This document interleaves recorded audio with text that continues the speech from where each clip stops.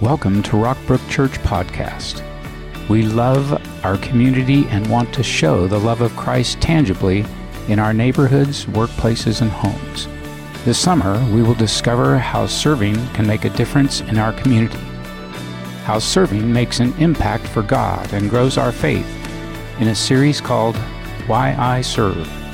We would love to hear from you and how God is using this message to give you new perspective and hope. Email your story to church@rockbrook.org.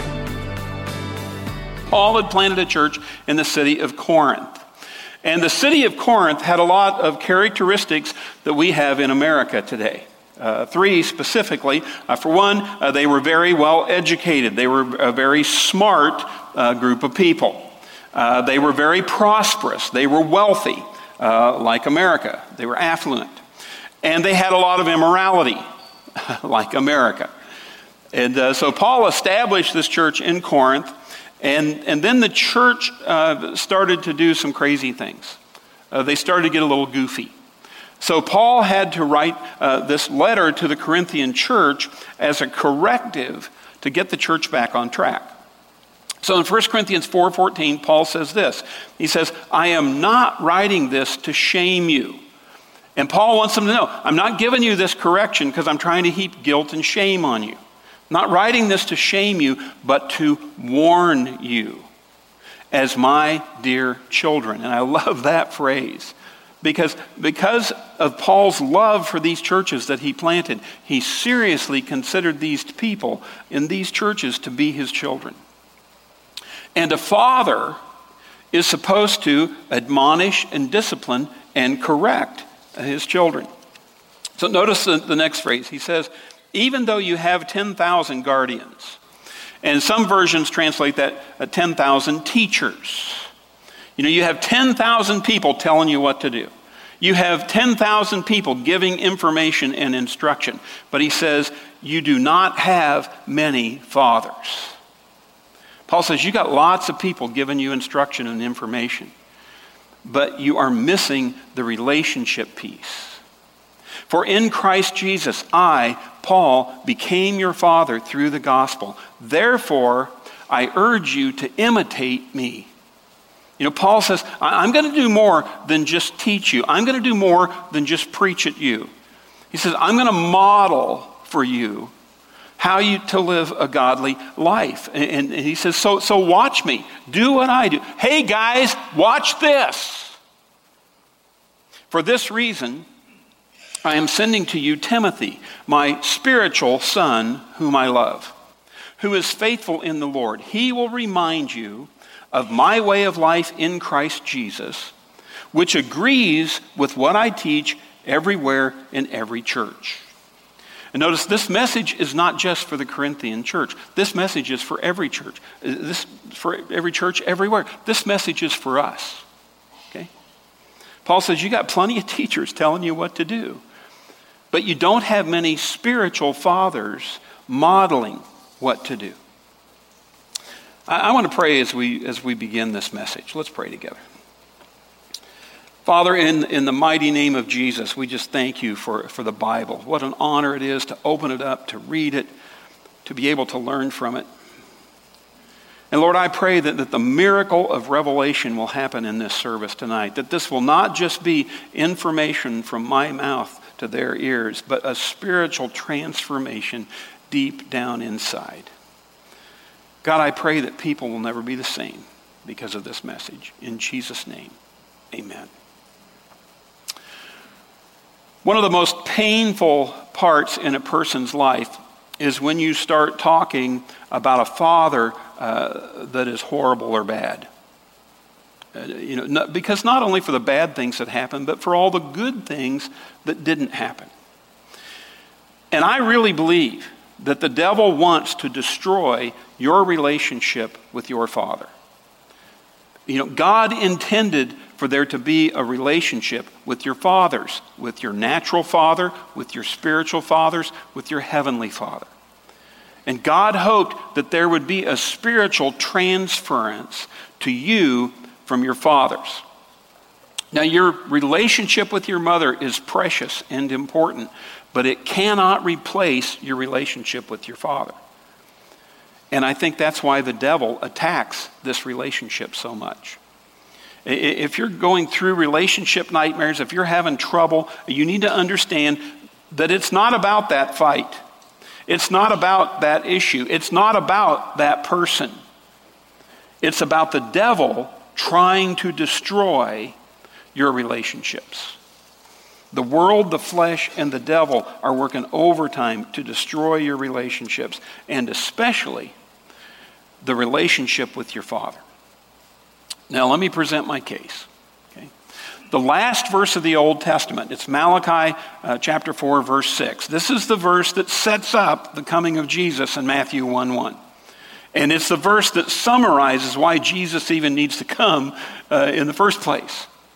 It says that in the last days, something has to change.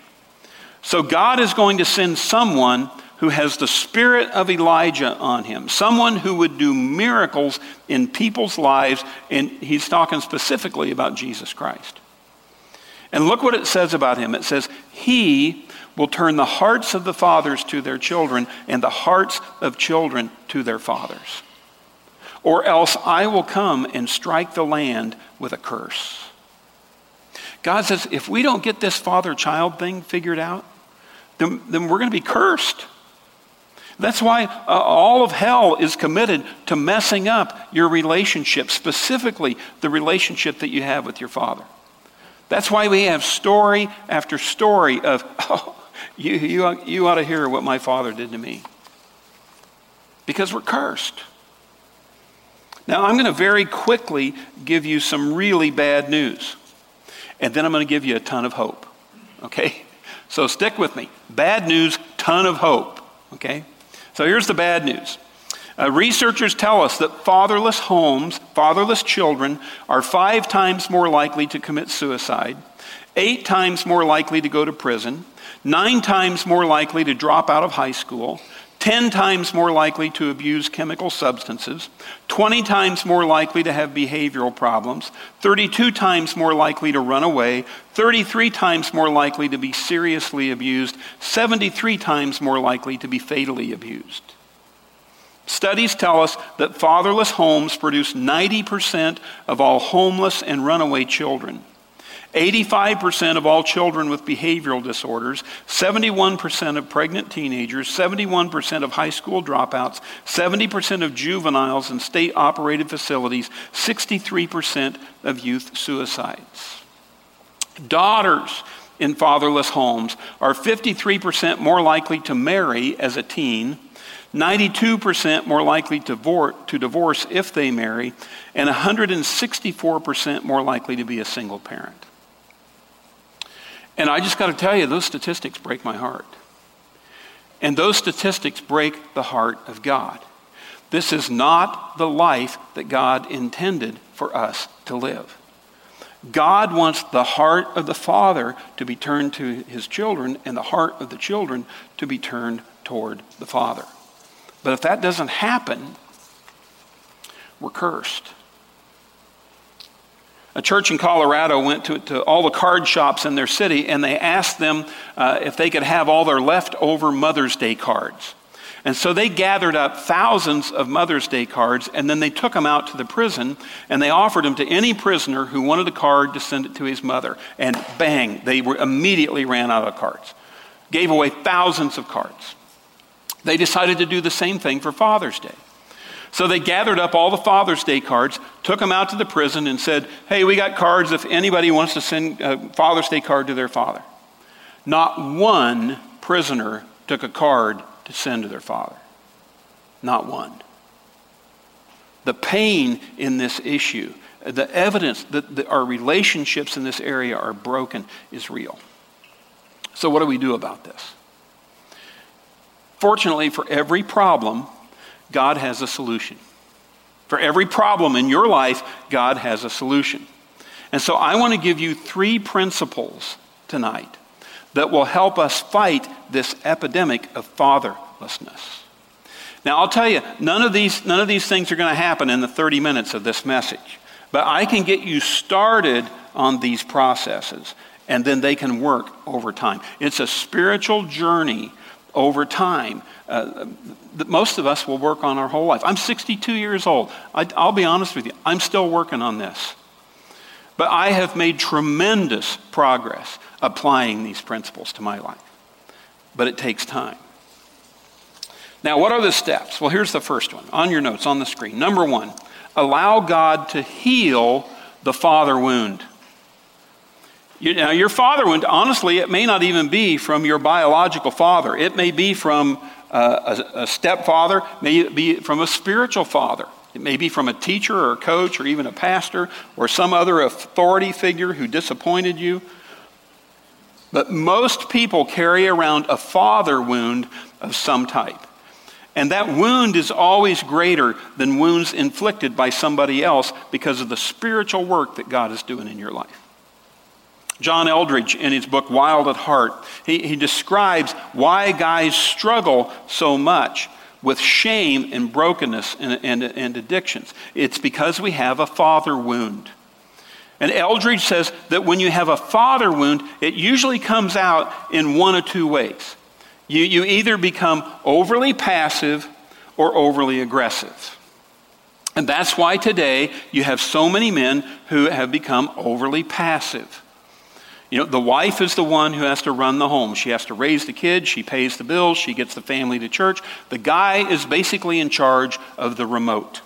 But the wife, the guy's woundedness has just caused him to withdraw and give up. He doesn't step up, he doesn't lead, he's just passive. And then on the other hand, you have men who are bullying everybody. Out of their insecurity, out of their woundedness, they pose as tough guys. They assert themselves in an overly aggressive manner, not because they're tough, but because they're broken. And both of these overreactions are reactions to the father wound in the life of a man. What do we do about it? Look at James 5:16. And I want you to notice the last two words. You need to be healed.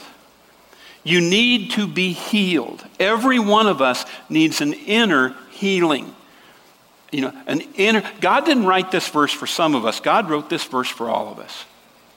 And the question is, how do we get this inner healing from the father wound? Well, let's back up to the first part of the verse. He says, therefore, confess your sins to each other and pray for each other so that you may be healed.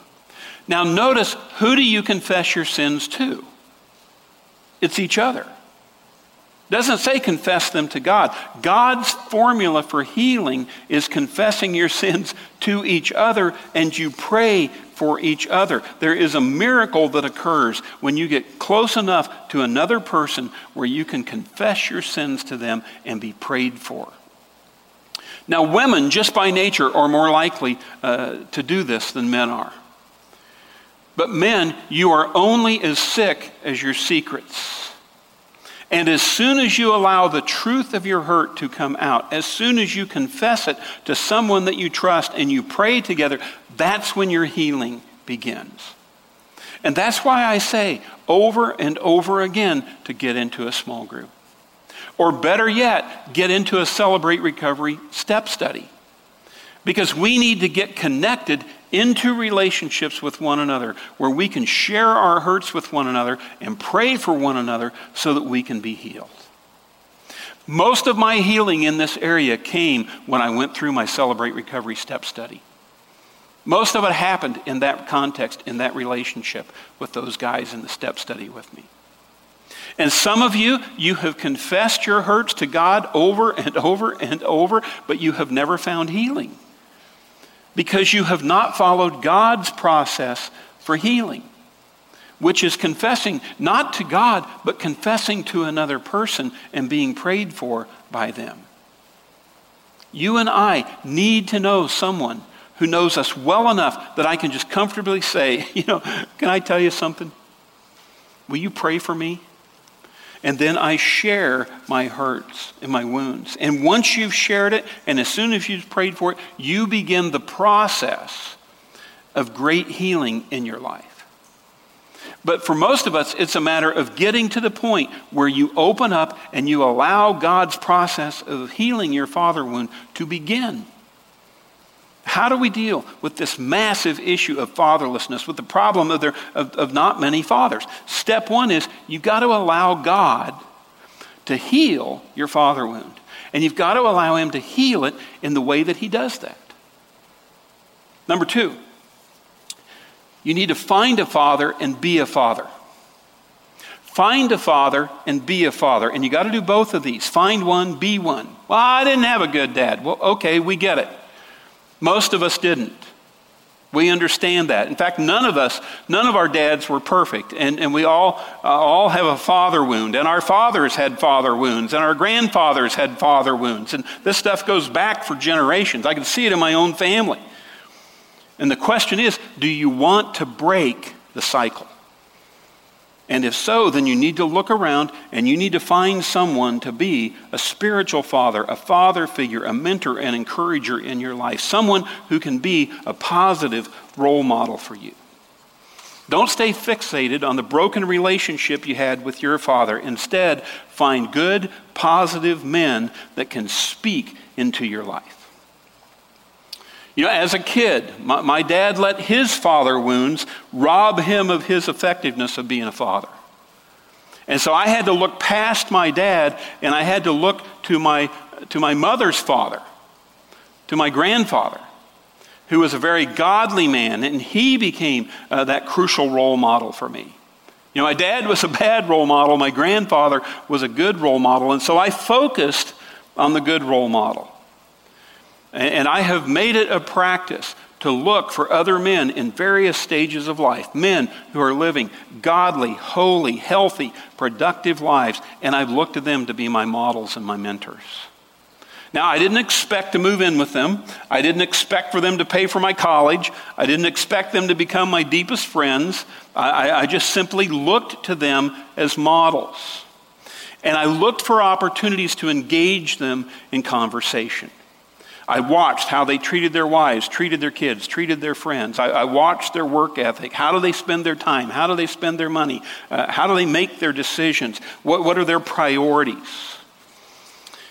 And most of these guys I encountered in church. I met them in my small groups and Bible studies. I sang with them in choir. I worked with them on ministry teams. I went out for ice cream with them after church. I looked at the Christian community at large, and I looked for men who could be my spiritual fathers, guys that I never had a hope of ever meeting. You know, Dr. James Dobson helped me father my kids. I read every book the guy ever wrote. Bruce Ammons, Dave Ramsey became my financial fathers, and J. Vernon McGee and Rick Warren became my pastor fathers. And instead of focusing on the disappointments and wounds from my biological father, I shifted my focus to positive role models and tried to become like them. One of the mysterious principles of life is that you become what you hate. Because whatever you focus on, that's what you become. And I recognized early on that the more I focused on the negatives in my own father, the more I resented and rehearsed his shortcomings, the more I became just like him. And maybe that same thing is happening to you. Because the more you focus on the wounds you've received from your father, the more likely you are to repeat those same wounds with your kids. And I did not want to do that. And so I shifted my focus to other models, other mentors. I sought to pattern my life after them. And the more I did that, the more I found God healing my father wound, and the more sympathy, the more forgiveness, the more understanding, even the more love I found myself having for my biological father. Now, there's more to this second step than just finding a father. If you're truly going to be healed, you've got to be a father. You got to get involved in someone else's life. You got to be a small group leader. You get involved in Rockbrook for Kids or a student ministry. You sit around a group of 8-year-old boys and let them share what's on their heart and pray for them. Be the guy that they talk about 20 years later and say, you know, that guy was there. He was there every Saturday night. He was there every Sunday. Man, this guy listened to me. He was there. And it will minister to you even more than it does to them. That's why Growth Track is there to help you move through that process. You can get started tomorrow afternoon, 1:30, step 3, discovery. And you can discover your spiritual gifts and your personalities, and you can take the rest of the steps in Growth Track and get plugged into a dream team and start serving with other people. Serving together is a great way to find a father and be a father. You know, on our dream teams, more happens than just the tasks that get done. More happens than just the work that they do. People talk, they share, they laugh together when they serve together. I mean, you watch our dream teams, and more is happening than just work. People are opening up, they are interacting with one another, they are praying for one another, sometimes they're crying for one another. Because our small groups, our Growth Track, and our dream teams, these are not just organizational hoops that we want you to jump through. I mean, as a church, we don't do these things for our benefit. We really don't. I mean, listen, it's a lot of hard work to do this. It's a lot of hard work to do Growth Track and Dream Team and small groups. And that's why most churches don't do it, because it's hard. Serve Day is coming up, July 14th. You know, Serve Day, it's not about the projects that we're going to do. Serve Day is not about picking up litter and painting. Serve Day is about getting you connected with one another and getting you out and connected with the community so that relationships can happen. We don't do this stuff as pastors and leaders and staff because it benefits us. We do it because it is a process that will benefit you. It will free you. It will heal you. If you'll find your spiritual father, if you'll become a spiritual father. Psalm 68, 5-6 says, God is a father to the, say it out loud with me, fatherless. Say that word again. Fatherless. We are fatherless. There are not many fathers. What are you going to do about that, God? God sets the lonely in families. God sets the lonely in relationships. He sets them into churches, into small groups, into dream teams. I don't have a good father. My father's deceased. My father and I are estranged. I can't even see him. Then get connected with a spiritual family. God wants to set you in a new family, in some new relationships that will provide you with what you've been missing. You know, oftentimes when we're wounded, we think that the solution is isolation. We withdraw from other people and we nurse our wounds. But God says the solution is not isolation. The solution is relationships. The solution is to get into a spiritual family. Look what happens when you do that. He leads forth the prisoners with singing. They're not prisoners anymore. They have found freedom. It's one of our core purposes here at Rockbrook is that you would find freedom. How? By getting connected in relationships with other believers. God wants to set you in a spiritual family that can move you from being a prisoner to singing. And some of us are walking around in a prison of pain that is more binding than a prison of bars. And God wants to set you free. How? By setting you in a family. By allowing God to heal your father wound. Today at the end of the sermon, I'm just going to pray a prayer for you that I hope will begin the process of healing. And I tell you what, some of you are going to be healed immediately. If you respond, you're going to be healed as soon as we pray in this service. And it's a miracle. I don't understand how that happens. Some of you, like me, will begin a process with that prayer and you will find healing over time. But you can start that process right now in this service. And you can continue that process by going to step 3, discovery, tomorrow afternoon. Take the other Growth Track steps and getting plugged into a dream team where you can serve, where you will be in a position to find a father and be a father. I mean, I thank God for the spiritual fathers in my life, but none of them came to me. None of them came to me. I had to take the initiative to find them. And I had to pursue them on my own, and you do too. You got to find a father, and you got to be a father. Trying to help you with this issue of not many fathers. Number 3, I need to relate to God as Father. Relate to God as Father. Now, God, in the Bible, God has many, many names and a lot of titles, but Jesus' favorite way to refer to God was as Father. In fact, Jesus taught us to pray, "Our Father who art in heaven." Jesus says the key to a powerful prayer life is to address God relationally, not religiously. God loves it when you get up close with him in conversational prayer. God's not looking for great, eloquent prayers full of these and thous. God wants you to connect with him relationally. And I'd encourage you tomorrow, just at some point, to just simply turn your heart to God and say, "Happy Father's Day." Connect with him relationally as Father. James 1:17, whatever is good and perfect comes down to us from God our, say it with me, Father. Father, who created all the lights in heaven. And notice this last phrase. Just consider the last phrase in that sentence for a moment. It says, he never changes or casts a shadow. And some of you need to grasp the truth of that phrase, that God never changes. Because you change, I change. I mean, I'm a good guy one week and I'm an idiot the next.